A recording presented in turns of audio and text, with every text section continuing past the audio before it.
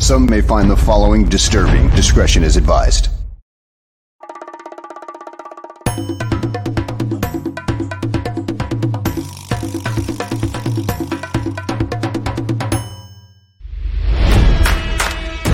Never before in the history of sports podcasts have two men brought you opinion and analysis like these two.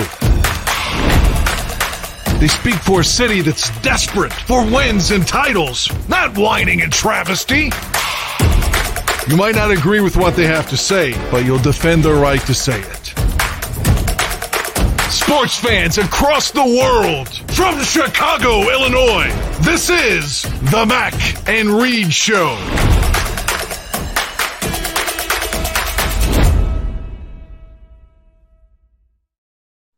Good evening, everybody. Welcome into another edition of the Mac and Reed Show right here on the Barroom Network. If you've missed any of our past shows, they are on YouTube, on Spotify, on iTunes, wherever you get your entertainment as far as podcasts and shows, our Barroom Network programming goes. You can catch it all there. Like, subscribe, tell a friend or two. We're live on YouTube right now. I'm at the Real Evan Mac on Twitter. Ross is at Ross Reed. How you doing, my California friend, Mr. Reed? Back from Cali. Megan Thee Stallion's on my TV right now, throwing out the first pitch for the Astros and White Sox game. And yes, Goodness. God bless. It's your dream come true on opening day. Look at that. She looks fantastic. You got the body yaddy workout on the Nike app. I haven't done it yet. I think I'll go for it. Summer's around the corner. Summer's around the corner. She is definitely summer ready. And she just threw a bit outside, but that's okay. I was going to ask, how was the pitch? Yeah. It wasn't great. Still very in shape. Still looking great. Good for Megan Thee Stallion. It is opening day. We'll talk about that a bit. A lot to discuss on the show today. We will be talking about the rise and fall of some of these draft prospects as the draft is, less than a month away for Chicago Bears and the other 31 NFL teams. It's exciting times, and we'll narrow down the top selections for Ross for that number 9 pick for the Chicago Bears and talk a little bit more about their free agency expectations with 1 month again away from the draft. Less than that, Lamar Jackson back in the headlines, asking for trades, rumors of him going to another team. We'll dissect that at length with the MLB being back. The Cubs and White Sox, Cubs played earlier. White Sox, as Ross was talking about, they're playing right now. Talk about expectations for them and the rest of the league with these new rules. It's April Fool's Day, Saturday, so we got to talk about that as well. We'll sprinkle in some Final Four talks, as this has been the wildest tournament that I can remember. And we've had some wild ones in the past. It's quite the Final Four that 0.02% of people predicted something like that. And talk about the women's too. Give the women some love because it's a very exciting group of teams there with the Final Four and NBA. Snowfall's ending, a lot to get to. And Ross, you had a great California trip. You recharged your batteries and you went to seemingly every fucking theme park on the West Coast. How you feeling? I feel good. Yes, my batteries are recharged. My bank account is not. Sure. Disneyland, gas in California, the food scene, Universal Studios, having a 6-year-old, having a wife will definitely hurt you out in California. I did a little dabbling on Rodeo Drive. I'm guilty as well. Shit. Well, there you go. Yeah. I had to stop by the Kith store in Beverly Hills and do some damage. So I am equally the culprit as well. But yeah, it was a blast. It was a good time and good to be back. It's good to be back in Chicago. We're going to get in some spring. It's staying light outside, longer. So, warmer days are ahead. We're 4 weeks away from the NFL draft. We got opening day today, Final Four this weekend. It's a good time. NBA playoffs starting. It's a good time to be a sports fan right now. Ooh-wee.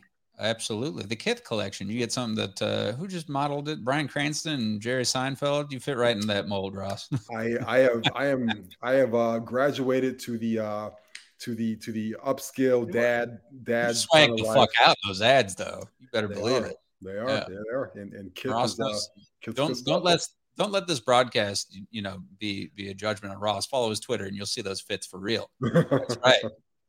We dress like we're at home on this show, which is for comfort. And that's it. So to begin, we'll talk about the Chicago Bears, and feel free to chime in the comments, all the barflies out there, and we will get to those as we're talking about the subjects that I talked about at length during this show. And to lead off, the Chicago Bears are less than a month away from the draft. And, Ross, I think you recently came out with a good top 3 for you and some movers and shakers. And every mock draft is just a tiny bit different. The names that look like they'll be floated out there at number 9 are certainly Lucas Van Ness, who had a great combine, who's a really explosive edge rusher, and just a freak athlete who could really fit in for the Bears and provide some depth at the position. But then you look at the need for tackle, and it certainly feels like the Bears have not addressed that fully. And you look at the talent out there, and you look at Northwestern's own Peter Skoronski, and he's as polished a player as there is out there to help pave rushing lanes and protect Justin Fields at this point. And then Harris Johnson Jr. out of Ohio State, who might be the best tackle in this draft. He's huge. Just to get all the mix of everything you want with size, strength, athleticism. He's a stud for sure. And then you look at the SEC, of course, Broderick Jones, who's a sophomore who jumped for the NFL. You figure like a lot of those Georgia boys did for sure. He's very physical. Again, all the characteristics, had a good combine, good pro workout and everything. So it's getting to that time where I'm sure the Bears obviously have their big board of guys, and who knows about a trade that could shake up the whole order of things too. It looks pretty doubtful that obviously Will Anderson would drop out of the top 5 and fall to number 9, maybe Jalen Carter, but as we've talked at length about that, he may have dropped off of the Bears big board just because of those character issues and what have you, and the bad pro day that he had. But let's hear what Ross has to say about your top 3 right now, and why do you think the Bears should pick one or 3 of these guys? Yeah, I came out with I figured starting last week, I would, as we lead up to the draft, I would do a top 3 power rankings of where I thought the Bears would go with that 9th overall pick. And last week I had I had Paris, the offensive tackle from Ohio State, number 1 in my power ranking. I had Lucas Van Ness, number 2 last week, the edge rusher from Purdue. And I put Broderick Jones, number 3 last week, the offensive tackle from Georgia. And those are my top 3 last week in that order. And this week, I actually have flip-flopped number 2 and number 3. I tweeted it out today, but I put Broderick Jones, number 2 today, and Lucas Van Ness, number 3 today. And it really comes off of, 2 big things. I think number 1, you hit it on the head. The Bears have not adequately addressed offensive tackle in free agency. And I think they're doing that on purpose. I think they want to address that early on in this draft. I think there is whether you talk about, Paris Johnson, Broderick Jones, whether you think Skoronski is a tackle or a guard. I mean, those 3 are your good guys. And those 3 are really high level players. It's a little bit of a drop off if you want to wait until the second round. I just get the feeling right now that Ryan Poles does not want to do that. Remember, this guy is an offensive tackle by trade. That's kind of how he came up through football. He also came from an organization in Kansas City that saw the good and the bad of not being able to protect your quarterback. The good is they have been able to win 2 Super Bowl rings by keeping Pat Mahomes upright. But the one Super Bowl that they struggled on the offensive line, they got their ass kicked by Tampa Bay. And I think Ryan Poles knows how valuable that spot is. So for now, Paris Johnson is still number 1 for me because I think he's the most polished prospect at offensive tackle in this draft. I think he's the most complete, ready to play tomorrow player, whether you want to start him on the right side or the left side. I think that whichever one of these guys the Bears draft, I think Braxton Jones will probably move to the right side and be your right tackle of the future. But there's a huge but with 4 weeks left. Broderick is on the way. He's rising up the board to me. He has moved up to number 2 in my power rankings today, and I think that there's a very good opportunity that he could be number 1 by the time the Bears are drafting 9th overall. 4 weeks from today. Reason being, this kid is explosive and athletic and strong and has great core strength. And I think that he has the athleticism that the Bears want and the flexibility to do a lot of things to not only protect Justin Fields, but be able to run with Justin Fields in the open field, get out on the edge, and help guys like Deontay Foreman and Khalil Herbert, do more of these zone run reads out to the edge, being able to get out in traffic and get guys like Chase Claypool and Darnell Mooney and DJ Moore to be able to kind of work that screen game a little bit and get outside. And so I think that Broderick Jones, for my money, I still, like I said, have Paris number one, but boy, he is really impressing, I think, right now, especially he just had an amazing pro day at Georgia, and I would not be shocked if he goes 9th overall to the Bears in 4 weeks. Yeah, and I think a lot has to be said, of course. The knock on Skoronski might just be the schedule that these guys play, right, and the competition that you play against. So the Big Ten is no slouch for sure. But you think about between Paris Johnson and Broderick Jones, I mean, those are top tier programs, of course. And Northwestern, again, no slouch, but it goes without saying that you have a good pro day to add on to that tape where you're playing against the Alabamas of the world and playing Michigan, and you're really performing well. That says a lot. And Paris Johnson, between the two of them, Johnson and Jones, they're both just massive human beings, both over 6'5" and 300 pounds, which you would want. But Skoronski, I think, where a lot of folks like him going in that top 10 is because of his mobility, because of him being able to move across the line if needed. He doesn't, as far as lineman stats in the combine, you're not looking at all that. You're looking at the tape.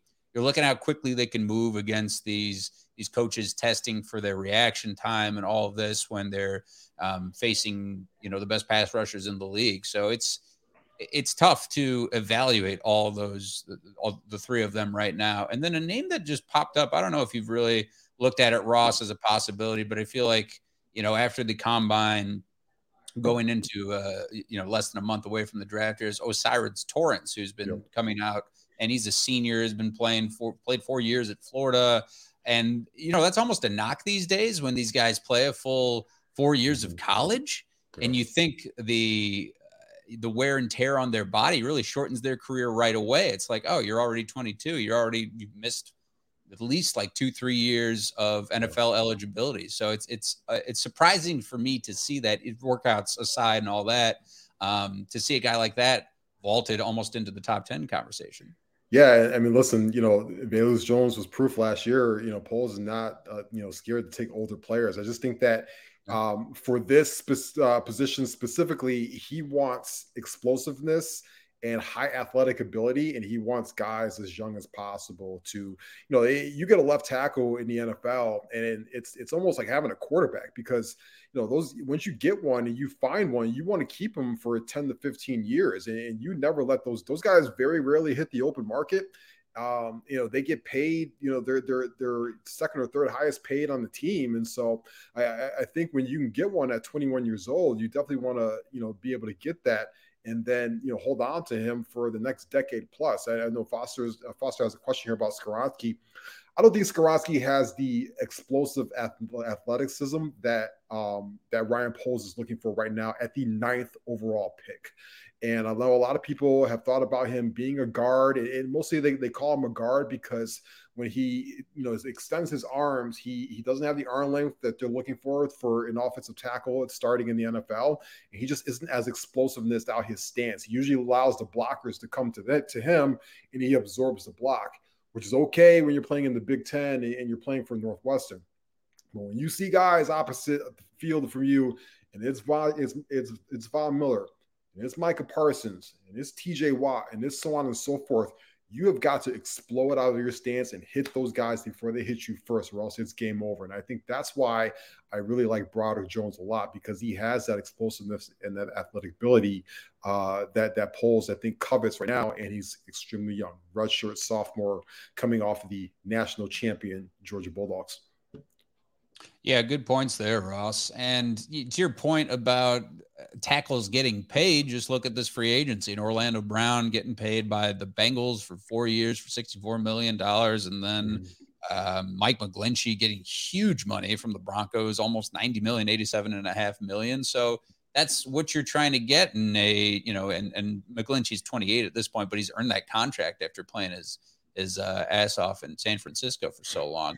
So it looks certainly to be like this is the number one need on offense, obviously, for the Bears. But And Lucas Van Ness, we talked about Jalen Carter. You think about the other prospects like Tyree Wilson, who's out there, and Nolan Smith. Maybe if he's available at 9, you really look long and hard, because these edge rushers are just as important as perhaps a tackle. And for a Bears, the offense was really as bad as the offensive line was thought to be going into the season. I think it certainly outplayed expectations, even though Justin Fields was running for his life a lot of the times. But look at Tevin Jenkins, look at progression from that young man, and really shuffled along in Braxton Jones, who was a diamond in the rough type of player, where they could work at it. And maybe Ryan Pace has some other idea than to draft an offensive tackle at number 9.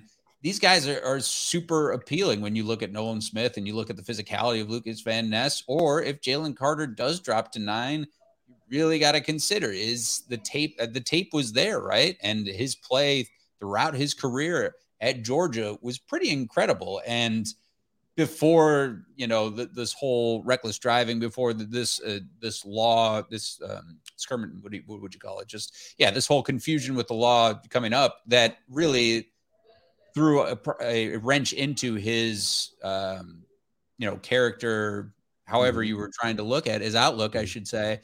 Anyways, like he really looked like he would be that guy who is destined to be a top 5 pick, if not number 2 overall, something like that. So I guess what I'm asking, Ross, is how likely do you think it is to take an edge rusher or some defensive player over these tackles that we talked about? Yeah, certainly it's possible. We talk about edge rushers and stuff like that, but I wouldn't sleep on even the Bears looking at corner. I mean, Christian Gonzalez, the cornerback from Oregon, if he's there at 9, it's going to be really, really difficult to pass him up. I mean, listen, remember, you still have to pay Jalen Johnson, or you don't.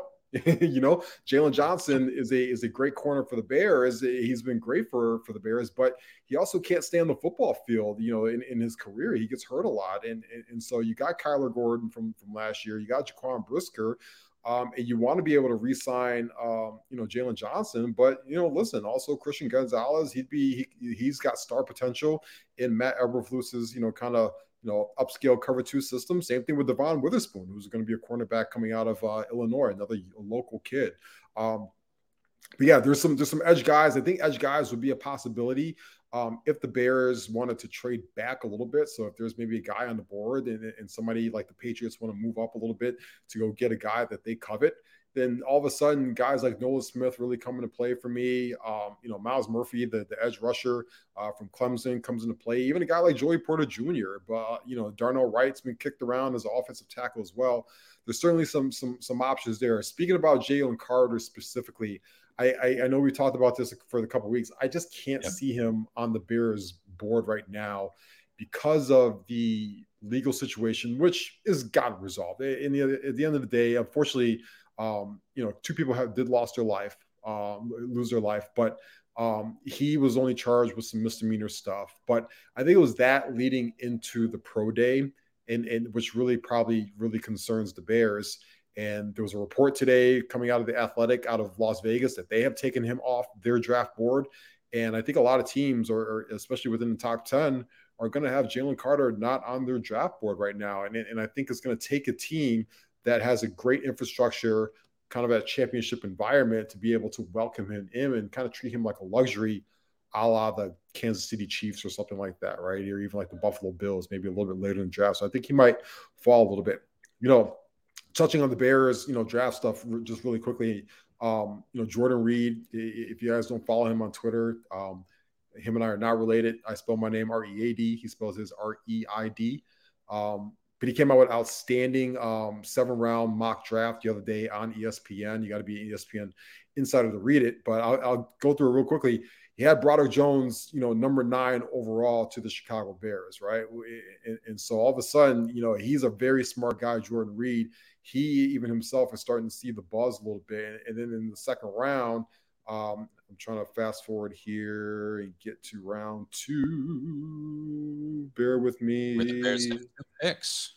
Huh? And where the Bears have 2 picks. They have 2 picks in the draft, right? So they are drafting at 50. Scrolling down on your screen. Yeah, I got it. They're at 53rd overall. So he took Isaiah Foskey, the edge rusher from Notre Dame. So boom, there you go. You get your edge guy right there, right? And then he went defense again, and he took Julius Brents, cornerback out of Kansas State. And to me, those would be 3 home run picks for the Bears. You get 3 starters right off the bat. You get your offensive tackle for the next 10 plus years. You get an edge rusher, which you desperately need. You get a cornerback who you can build with, keep Kyler Gordon in the nickel spot. Hopefully you can re-sign Jalen Johnson, and you've got that secondary solidified for a long time. So I like that draft a lot if the Bears were to swing out that way. I know in the comments, people are saying Carter drops to the second round. There's no chance he drops out of the first round, in my opinion. It would be very shocking, but stranger things have happened, I should say. Yeah. But focusing on the Bears, 10 picks overall, that's second round with those 2 picks.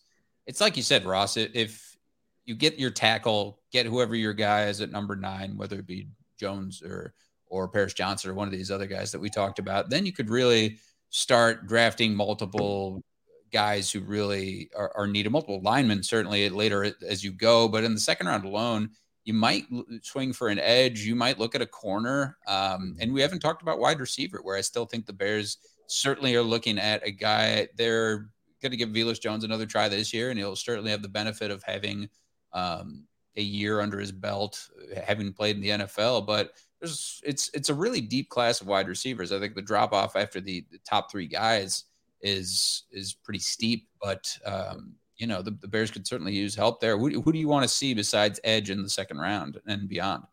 Yeah, I mean, at some point the Bears are also going to have to adjust this interior offensive line as well, because Cody Whitehair is a little bit up in age. You don't really want to rely on Lucas Patrick maybe as your starting center as well. He was a guy that he's a veteran. He's been in this league for a long time. He was hurt for most of last year. You would like to see Lucas Patrick be an interior backup, so to speak. So I do think that the Bears are going to address the center position as well.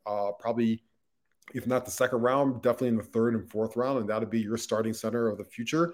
And then you can line up with Broderick Jones at left tackle. Tevin Jenkins will be your new left guard. Insert rookie at center. Right guard is the guy they just signed. He's escaping my name right now from the Titans. And then your right tackle would be Braxton Jones. You're talking about Nate. Yes. Jones? Yeah. Nate Davis. Davis, rather? Yeah. Yes. And listen, if that's your 5, it's much better than last year. Very solid. And it goes back to this narrative that Ryan Poles is adding. It's such a really great turnaround, just looking at free agency alone. And you have 10 picks, in the draft upcoming. So it should be a lot of quality and quantity when you're looking at it, and guys who some won't make the roster probably in the later picks, but we've talked about receivers and skill position guys and running backs and how they go beyond, and players that can have a real big impact and go 4th round, 5th round, 7th round, where the Bears have a bunch of picks. They have 2 in the 5th, 2 in the 7th, and you could get some studs there. It's not unheard of for sure. So it's going to be exciting to see what the Bears do. Do you want to see them do anything else in free agency at this point between now and then? There's guys like Jadeveon Clowney out there, and I suppose you could make a run at Rock Yassin, maybe something like that, if you can, I don't know, get a decent contract that's friendly with your cap space right now. But what would you like to see, Ross? I do think they're going to add a couple veterans, specifically at edge, specifically. I still think an offensive tackle could come, even though they're going to draft a rookie at offensive tackle. I still think that you could bring a guy in there just in case your rookie's not ready yet, or even Braxton Jones needs a little bit of a push, or you just need a veteran backup, which we see all the time as guys get hurt in the NFL. So I do think that the Bears are going to add in some veterans. I think they're also holding on to cap space right now because we've seen in this league post-draft cuts, post-June 1st cuts. Big names hit the market, right after the draft and right before and after mini cap starts. And you want to have the flexibility to bring in some of these guys into your team. So the Bears, even with all the moves that they have right now, they still have the most cap space in the NFL. And then, of course, they're going to want to bring back some of their guys to long-term deals. Cole Kmet is a guy that we talk about, right? We just talked about Jalen Johnson. And, of course, Darnell Mooney seems like a guy that's probably going to be here for a long time as well. There you go, Ross. Let's go to the rest of the NFL headlines right now. Again, we're just waiting for the draft, and we're seeing guys like Will Levis bulk up from Kentucky, and Richardson out of Florida is, hitting the ceiling on his pro day and doing backflips. And there's some super athletic quarterbacks, and looking outside, obviously, CJ Stroud and Bryce Young, that there's some talent there, and some teams are going to get really lucky. But the big headline right now is certainly just a lot of the dysfunction with Lamar Jackson, as we alluded to earlier. He may have been franchise tagged, but first of all, these questions about him not wanting to play for contract leverage, which just seemed ludicrous when people spouted that out, him sitting out the playoff game. And when Huntley got the start, it didn't make a ton of sense, but we know that he's been unhappy, and he's being very vocal about wanting a trade from the Ravens at this point. People were throwing out the Patriots as a potential landing spot, and then Asante Samuel said, "You don't want to go there, bro." And so many other teams and players, everybody has had their sort of opinion. Are you thinking that Lamar will suit up for the Ravens ultimately, or does this maybe get settled in the offseason where he gets dealt to another team? Yeah, I think he's done in Baltimore. I think he's been done in Baltimore. Yeah, I think he was done in Baltimore last year, in my opinion. I know he tweeted out this week. He's been tweeting a lot lately. This happens when you don't have an agent, in your corner telling you when to be quiet and when to talk and stuff like that. But I know he tweeted out that he didn't fake any injuries last year or anything like that. But listen, he didn't play down the stretch last year. He didn't play in a playoff game last year. And I think the writing was on the wall back then. To me, the writing was on the wall. Not that he didn't play in the games, because I'll never question if a guy is injured or healthy or not. But he wasn't even on the sidelines for your playoff game, right? And that, to me, is a big indicator of if a guy is done with a franchise or not. And so I think he's done with them. I think the Ravens would potentially like him back, but on their terms, on their contract terms. So I think Lamar is done with them. And so I think that a trade will happen eventually. Now, there's two timelines for a possible trade. Number one, to me, is obviously between now and the draft. But I think there's only one team that could potentially do that, and I think that's the Indianapolis Colts. And I think as they look at the draft right now and how it's falling into place, they're not going to get Stroud or they're not going to get Bryce Young, right? So you're left with maybe Richardson, although he could go third overall, and Will Levi. Are you a Will Levi guy? And so do you want to trade the fourth overall pick and another first round pick for Lamar Jackson? I think it's a no-brainer because the Colts have been in quarterback hell since Andrew Luck left. But I think that right now there's no use in them betting against themselves because nobody else is going to make those kind of trades right now. I think nobody else wants to trade high round picks right now for Lamar Jackson, when, and I think this is a more likely scenario, you can wait until after the draft, hold on to the pick that you just made, right? Let's say you're Atlanta for whatever, and Atlanta's at, I don't know where the hell they're at, 6th or 5th or 7th, I don't know where they're at. But let's say you're Atlanta and you just made that pick, and then you can revisit the Lamar Jackson. I know they said they're not interested. I think that's bullshit. I think a lot of teams are saying that just to say that right now is posturing. Smoke and mirrors. Yep. Yeah, absolutely. So, and then all of a sudden you're trading a 2024 first and a 2025 first round pick. And that's more palatable because you know you're going to be a good football team now that you added Lamar Jackson to the mix. So I think the Lamar Jackson sweepstakes will heat up more so after the draft. And I kind of tweeted this out this week. I know that some sources have said no, but don't sleep on the Patriots because, Robert Kraft is like 80-something years old or 80 years old. Bill Belichick is in his 70s. Do you really think that those guys are just happy with Mac Jones as their quarterback long term? I don't feel good about that if I was a Patriots fan. That guy's a backup. To me, he's a career backup quarterback. And Robert Kraft came out this week. He said that, he addressed what Meek Mill said. And, he said that, most importantly, what he said was, I got the money. I got the money to pay Lamar if I need to. It's Bill's call. And I think that Bill Belichick, who's gushed about Lamar Jackson in the past, could potentially revisit this after the draft. It makes sense for the Patriots and the Colts. It frankly makes sense for Atlanta too. I know that Art Blank was talking about his durability, which I don't question, man. I think that he just had a bad string of these last couple of years, and it was smart to sit out that playoff game ultimately, and lashing out is what you're going to do if you're Lamar Jackson. But I just can't really imagine him as a cult, but someone's got to make a run for this guy who is, a couple years removed from being MVP of the league and is a really profoundly good quarterback. Yeah, he's only 26 years old. And he's a guy who you insert him in your offense. He is your offense. I think people forget this guy threw for over 3,000 yards a couple years ago, had over 30 touchdowns, only 6 interceptions, and also ran for 1,200 yards. Those guys don't just they don't just like grow on trees. You can't tell me. Here's the thing that bothers me the most about kind of what these other teams are saying, right? Especially the durability standpoint. Like, you had Matt Ryan for like 10 years, who was just a goddamn statue back there and just would get his ass kicked. And now you see who he is right now. It's like, I actually would want the mobile guy and the guy that moves around a little bit over the statues that's just hit the pocket. Actually, studies show that the quarterbacks who get hurt the most in the NFL are getting hurt from the pocket. And anytime Lamar Jackson has gotten hurt in his career, it is from the pocket. When these guys get out on the edge and stuff like that, listen, linebackers are not hitting Lamar Jackson flush or head on. He is too dynamic of an athlete to have that happen to him. So I kind of push back at that. And then it's like, are you really going to tell me if you're Atlanta, you're going to roll with Spencer Rattler as your quarterback?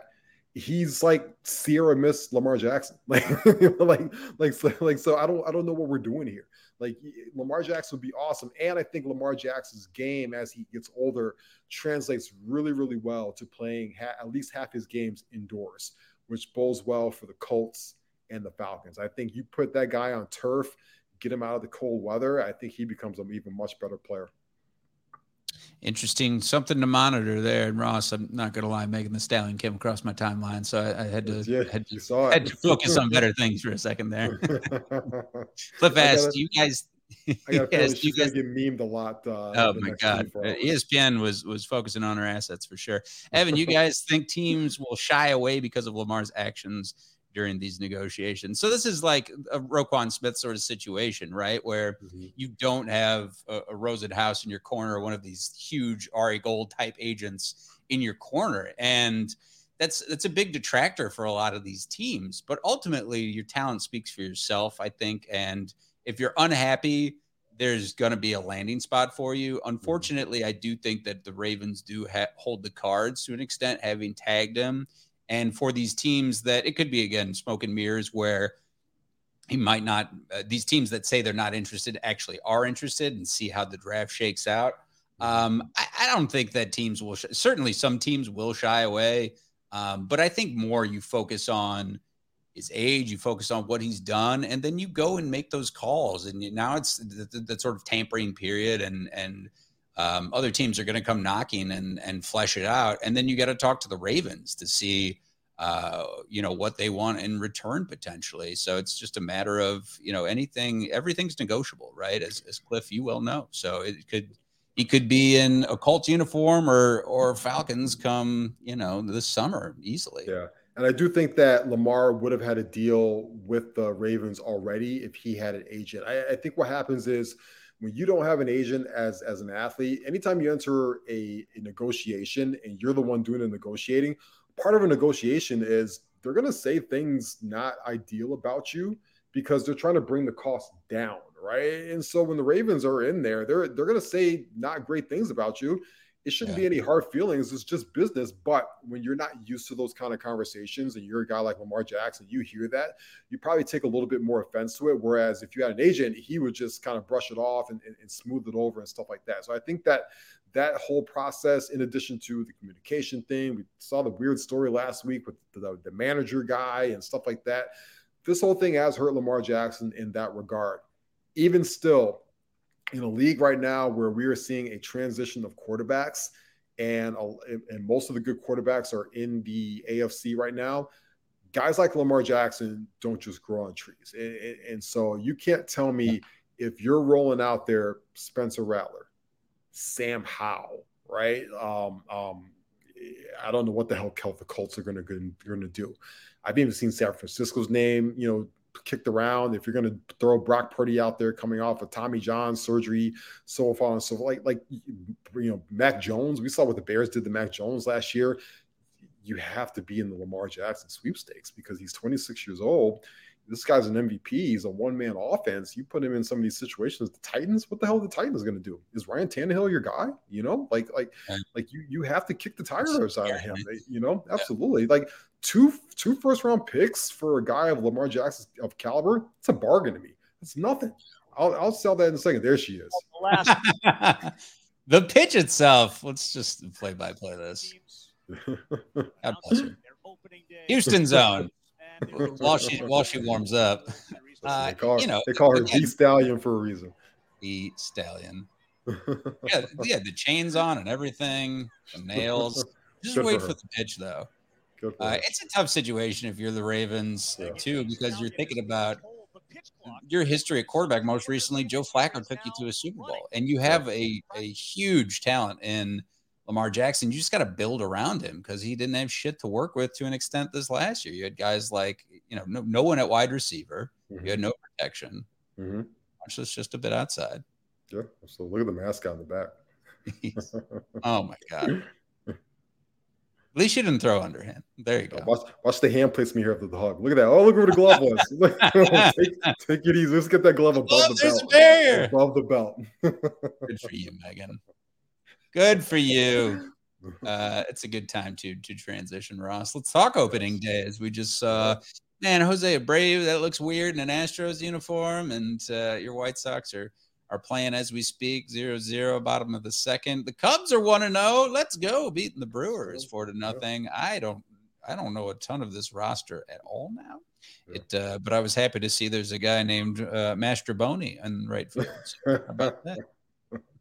What are your expectations? I know you're tweeting about it, that they might be surprising some teams, and I think there's, I feel like their division is certainly wide open. What are your expectations, at least in this first half, looking for your White Sox? Yeah, I think both Chicago teams could shock some people. Both teams are very much so under the radar. The White Sox came into last year with all the pressure on them. They were World Series contenders, right? They had an old man for a manager, which obviously did not end well. And I think this year, all that talent is still there. All those guys are still there. We lost Jose Abreu, but you enter in Andrew Vaughn, who's just a younger version of first round draft pick. And I think the White Sox could definitely compete in that division. I think what has killed them in the past is they have not been able to beat up on teams in their own division. So they got to handle business against the Twins and the Royals and the Guardians. I almost call them the other word in the Twins, obviously, right? So, but I do think they can compete, and I hope that what I tweeted out earlier was just like, it's summer in Chicago is amazing. It's top 3 summertime cities in the world, but it is more fun when both baseball teams are good, right? And let's hope that we can all go out there and sit on a patio at Parsons or Paradise Park or anything like that and enjoy each other's company and have a cold beer in 85-degree weather and also have good baseball to watch in the background and stuff like that. That would be fun. So, I have high hopes for the White Sox. I will be at opening day on Monday at the G Spot at Guaranteed Rate Field. I am also flying out next week to Pittsburgh to go see the White Sox in Pittsburgh's home opener.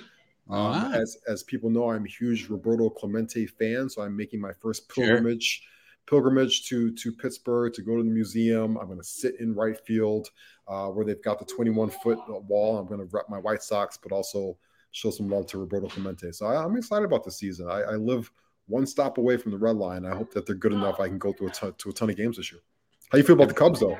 Never been to Pittsburgh. I actually do feel good about the Cubs as much as I make a joke there, because they've, as much as they've just completely went away from that core of 2016, which is a long time coming, right? You start to re-up on age. And so they've really rebuilt this infield. And look at Dansby Swanson, who played really well today. He had an RBI. He was making contact with the ball. And then you look at Trey Mancini, who's another guy and Bellinger. So it's got potential, right? And you're certainly chasing the Cardinals, who have been who are usually the class of the Central, I feel like. But I feel good about it. Just ultimately, like every year with the Cubs, it does fall largely on pitching. And Marcus Stroman getting a good win today and 6 innings pitched. So I feel good about it. We shall see. There's a little bit of optimism. I want to see that shift. Now that Wrigleyville is the Wrigleyville that the Ricketts envisioned, right? You can't fucking build that part of town out anymore. The hotels are there. All the newer bars are there. You've torn down a lot of the old ones, besides sluggers and shit. That now you can focus on putting together a perhaps winning roster at this point. So yeah, it'll be good. It'll be good times this summer. In Pittsburgh, I've never been to Pittsburgh. I don't know what to do in Pittsburgh. Is that where they got pit beef and shit like that? What else is on your list? I don't know. There's a bunch of gastropubs. They actually have like some good breweries out there, some whiskey distilleries and stuff like that. So I'll be there Thursday evening through Sunday morning. Obviously, it's Easter weekend, but we're going to go to the game on Friday afternoon. I'm probably going to go to the game again. It's a Saturday night game and just kind of hang out. The weather looks surprisingly decent, like 65 degrees. I've never been there either. I heard it's on the water, which is going to be cool. Our hotel is staying literally right on the water. You cross a bridge and PNC Park is right there. So I'm excited. I like crossing off a city that I've never been to, and then B, a ballpark I've never been to as well. And again, I'm huge. I've been a Clemente kind of follower since I was a young man. Both what he did on and off the field was absolutely amazing. So it's going to be cool to kind of be there and go to the museum and stuff like that as well. You've said the museum twice now, Ross. We'll see. We'll see how it goes. Clemente Museum, got to go.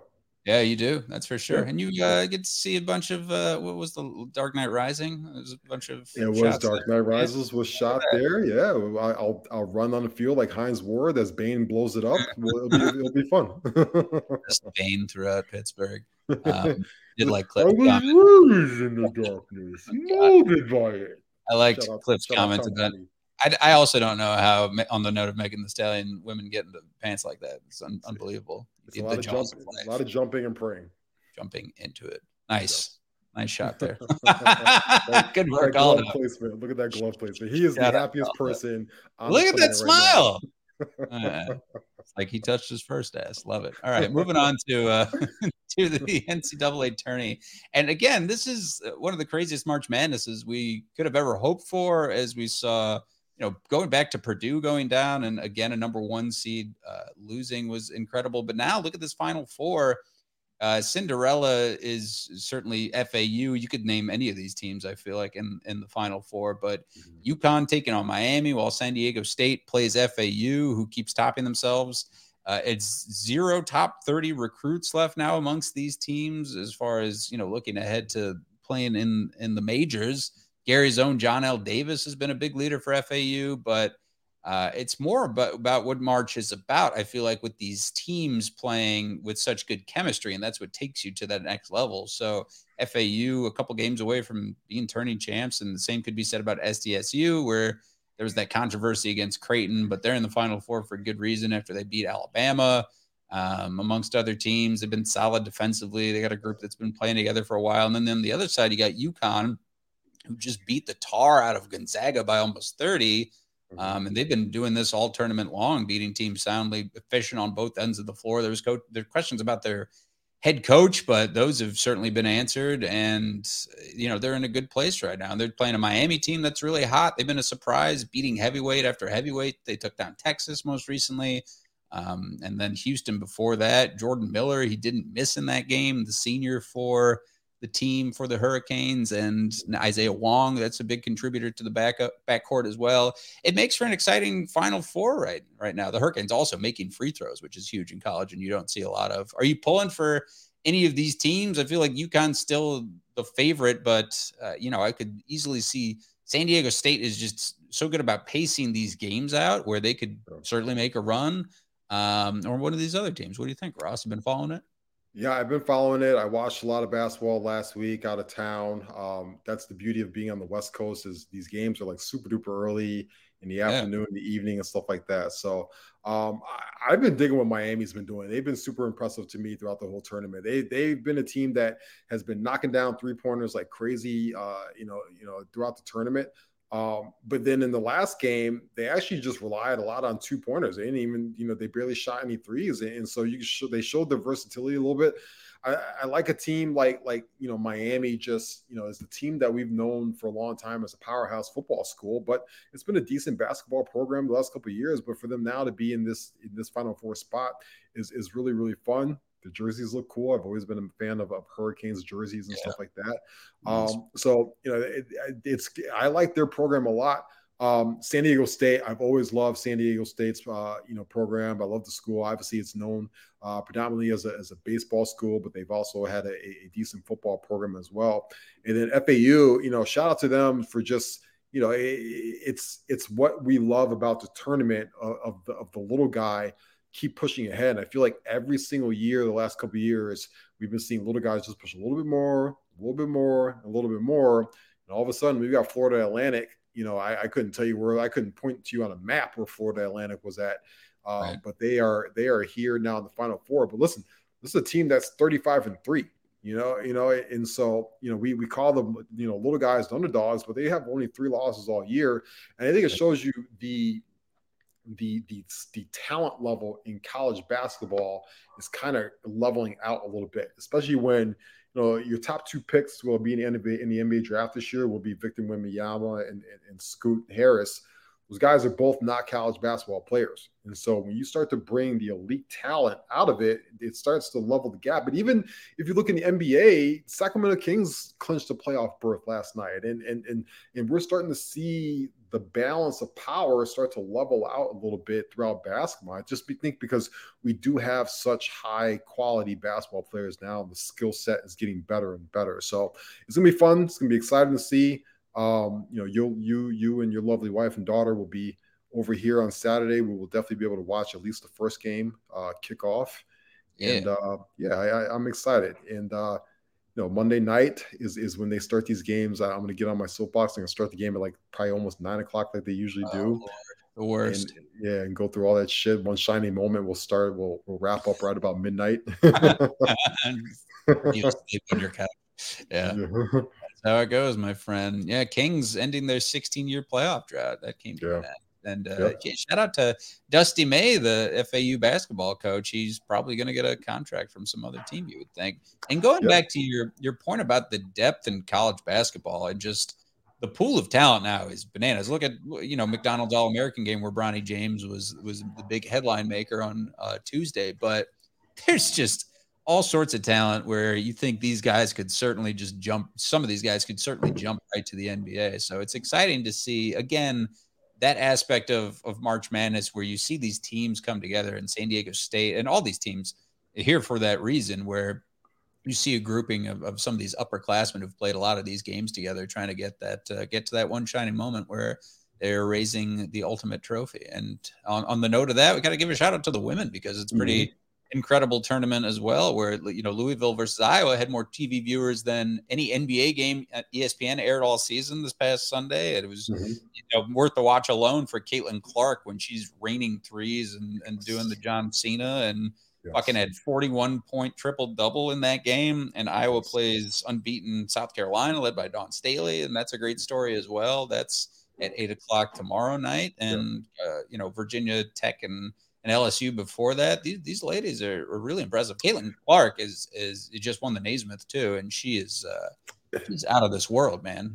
Listen, we've seen throughout our lifetimes, we've seen Cheryl Millers and we've seen Diana Taurasi and we've seen Rebecca Lobo and Lisa Leslie and some big time stars for women's basketball, but she might be the one. She might be the one that puts this sport, much needed, in a category very similar to where women's soccer is at right now, especially with the national games and how popular the women's national soccer team is. She might be the one that really, really is going to start getting a bigger group of masses to pay attention to women's basketball. Just wait till she gets to the next level. Hopefully, fingers crossed, she comes to the Chicago Sky if she gets drafted by the Chicago Sky. And that she's gonna have endorsement deals. You're gonna see her face everywhere as you should. And she is a superstar in all the sports. It doesn't matter if it's men's or women's. Doesn't matter. Yeah, Don Bird, nobody wants Piston tickets. You take that shit out of our chat. That's what I'm saying. It's like the old joke is like, I had 2 Piston tickets and somebody broke into my car and left 3. Well played. There it is, Ross. You've been watching Snowfall? I have been watching Snowfall. I am completely caught up. Spoiler alert. I'm not completely caught up. I won't do it. I won't do it. Yeah, I got up to spoiler alert for those who haven't watched any of it, but R.I.P. Jerome. That's the most recent one that I watched. That is the most recent one. Yes. Oh boy, man. So we got a new one tonight, and it's a great character arc for him, and it's fucking crazy how things have fallen off the wheels here. Yeah, watching that and Shrinking and Ted Lasso and all the good stuff at this point. Yeah. I started. Succession came back. Are you a Succession guy? Came back. I am a Succession guy. I watched the episode on Sunday. It was good. Gotta see the family dysfunction. We love it. Absolutely. Shout out to Roman Roy, my favorite character on the show. He's hilarious. Macaulay Culkin's younger brother, Kieran. I started Yellow Jackets on Showtime, which is just bonkers. It's about the girls' high school soccer team that got to the plane crash, and they do some weird stuff to survive, and then they kind of come to grips with it as adults and have to. It's a good show, so check out Yellow Jackets as well. But yeah, we got some good TV stuff. Ted Lasso came back. I haven't jumped into it yet. I like binge watching Ted Lasso, so probably jump into that in a couple of weeks. But yeah, we got some good stuff right now, and we got some. We're about to head into the blockbuster movie season soon. We got the Mario movie next week. I'm super excited about that. All-star cast. Yeah, that's gonna be a family affair going to the Mario movie. I can't wait for that. And on the music side, we get another Tyler the Creator album tomorrow. Did you know that? Oh, a new one? Or are we getting the deluxe version of Call Me If You Get Lost? This is a new one? I think we're getting a new album tomorrow. I think he's doing another album with DJ Drama, and DJ Drama is also coming out with his own solo album tomorrow. So we're getting double DJ Drama projects tomorrow, one for Tyler the Creator and then one compilation album for himself. So yeah, a little new music heading into the weekend.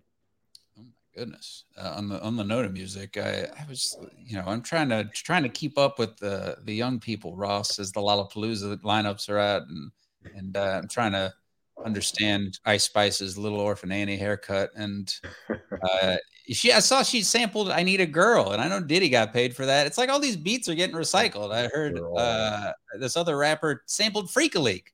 Yes. And I hope Petey Pablo got paid for that. Lord knows we don't know what he's doing. Probably as a day job. For that. Yeah. Yes. Crazy. These beats getting recycled. I don't know. Ice Spice isn't for me. You into Ice Spice? No, that's a little too young for me. Doing, but yes. Yeah, I don't know. Yes. No. Tyler the Creator would be nuts, though. Oh, yes. We didn't talk about with the NFL. Who do you want seen wear number 0 on the Bears and beyond? Oh, yeah. Darnell Mooney had Calvin Ridley's wearing 0, right? He's wearing 0. Michael Parsons said that he's going to switch to the number 0. Darnell Mooney had tweeted out like a little, one of these things, and then he found out that when you switch numbers in the NFL, you have to buy the back jersey numbers that you had before. And I think Darnell Mooney probably saw the bill for that and said, I think I'll stick with number 11. So, you've got to be pretty up there in money and stature to be able to make the switch to pay for that. So I don't like the fact that they don't open it up to the linemen, though. Wouldn't it be cool to have I was going to say a D lineman or a center wearing 0 would be fucking great. Yeah. Even if the Bears were to draft Broderick Jones, obviously he would wear number 59 because that's where he went in college, but man, number 0 on the left side would be pretty freaking cool too. Number 0 protecting number 1 while he's throwing it to number 2, DJ Moore. It's sitting right there for you. Be pretty cool. Yeah. You following this Bulls push for the plan, Ross? As they most recently lost to the Lakers. That was fun for the jawing and LeBron and Austin Reeves doing the too small gesture back at Pat Beverly. Yes, a little bit. Yeah, it was fun, but obviously they got their butts kicked last night. This Bulls team is what they have been all year. It's been one step forward, 2 steps back. I fully expect for them to, if not get their butts kicked in the play-in game, maybe they win the play-in tournament, and then the Milwaukee Bucks will be waiting for them and just sweep their asses out the way and move on. That'd be something. We didn't talk about the MLB rule changes, but it looks like it's already rave reviews as far as, we talked about them a couple weeks ago as far as what is implemented and tried out in spring training. This pitch clock, man, love it. I'm so into it. Yes, shorter games. That's what we always wanted. A game should be no more than like 2 hours long, and so anytime you can have a game 2 hours long, you can kind of speed it up a little bit. It's going to help the younger kids get more into the games. It'll help us old guys get to sleep on time for these night games. Even if you're like a guy and you want to watch, we just saw what Shohei Ohtani did in the WBC, right? And we want to watch Shohei Ohtani, who plays on the West Coast. I gotta wait till 9 o'clock until his games start, and then you gotta wait until after midnight to see him get 3 at bats and pitch 6 innings. Well, now that all speeds up a little bit, so it's just much better for the sport overall. It had to get faster, had to get quicker, it had to kind of step into the 21st century. So I love it. Exciting for it. White Sox game already is in the bottom of the third right now. They've started. It's basically moving, man. Yeah, basically since you and I have been on air, so that's perfect. Absolutely. Usually take a lot longer. It would be bottom of the first by the time we wrap up, I feel like, man. Yes. The Mark Twain Prize for Literature, whatever it was awarded to Adam Sandler, Ross. So in honor of that, we'll do a quick top 5. Yeah, you make that face. You're like, what? But he got honored in D.C. a couple weeks ago, and so they aired it on CNN. Oh, I did see some of that. Yeah, give me your top 5. And it was great. If you haven't seen it, Conan, of course, is on there, and his usual crew of his cronies of Dana Carvey and Pete Davidson was there, also making jokes about Ice Spice and everybody like that. But give me your quick top 5 of your Adam Sandler movies. Top 5 off the top of my head. Big Daddy would be number 1 for me. Number 1 for me would be Big Daddy. Number 2 would be Happy Gilmore with Me. I am also a big fan of 50 First Dates. Yep, I do not hate the Longest Yard remake. So that one is probably up there for me. Top 5. Okay. Yep, that's in my top 5. And where are we at? Was that 4? What is that? That's 4. Yeah. That's 4. Let's go with The Wedding Singer for number 5. Hey, there it is. Yes. Yeah, you can kick out The Longest Yard and give me Mr. Deeds. Mr. Deeds. Is that the foot movie? Yeah, I like feet. I don't know why. That's a great one. Steve Buscemi with the crazy eyes. Yeah, he's partying with Johnny. Buscemi's in like 4 or 5 Sandler movies. Steve Buscemi is in so many goddamn movies, and that he had one of the funnier parts in that whole ceremony in DC for Adam Sandler. He was just basically pretending to be wasted. He's like, I don't know why you call me the Boosh. I'm a serious actor. It was hysterical because, he's fucking Nucky Thompson in Boardwalk Empire. He does have all these serious roles, but he's like, you made me a comedic actor, and I thank you. But dude, shout out to Adam Sandler, because what's clear, even though he's making Murder Mystery 2 and Hotel Transylvania, is his work ethic is bananas. And I certainly grew up with Sandler movies and his great hits on Saturday Night Live and all the great sketches from Opera Man to Lunch Lady. And he's just a fucking treasure, man. I was bummed that he played the United Center recently and I could not go to it. I was out of town. I probably would have gotten those plates for that. Hell, just to check it off the bucket list. Absolutely. We have nothing to promote. Thanks to everybody for tuning in onto the YouTube here to watch us. And thanks to the Barflies for chiming in, except for Don Burr. And you can follow us on Twitter. Follow me at 311Mac. Follow Ross at Ross Reed. Thanks to Aldo for directing and producing. If you missed any of the show, remember the audio-only version is, of course, on Spotify, iTunes, wherever you get your audio. And this will also be on YouTube very soon. Lots of Barroom Network programming coming up. Follow them at the Barroom Network on Twitter. But for now, everybody, enjoy your weekend. Be good to each other out there. So long. Peace.